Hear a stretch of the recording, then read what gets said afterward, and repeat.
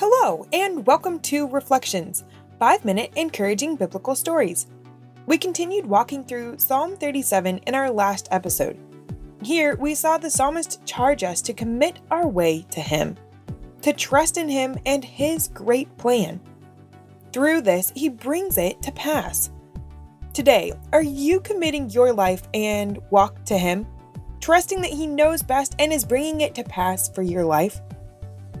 The verses then told us to rest in the Lord and wait patiently for him, fretting not about those who we see prospering around us.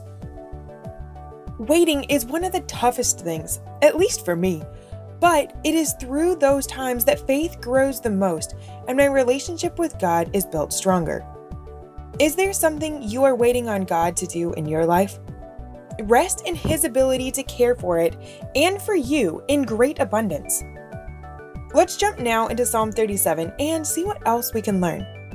Psalm 37:8. Cease from anger and forsake wrath. Fret not thyself in any wise to do evil, for evildoers shall be cut off.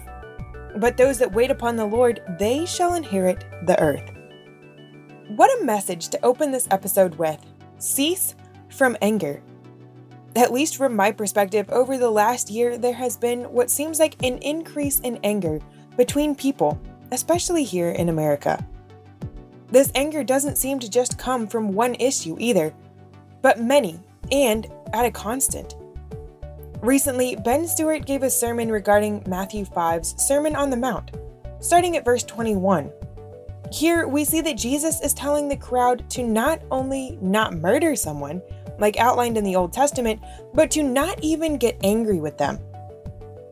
Those who are angry with others without cause are in danger of judgment.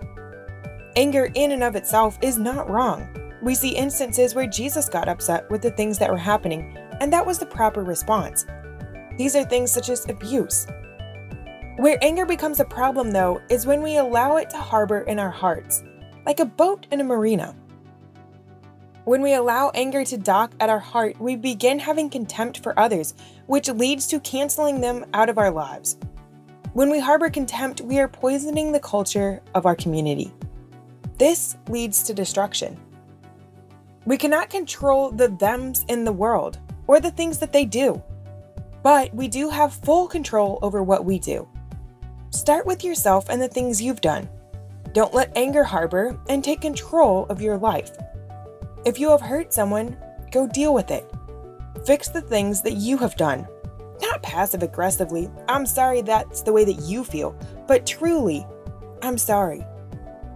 Don't bring up the things that they need to apologize for. God will deal with that. As we see in the next part of the verse above, it says, Fret not thyself in any wise to do evil.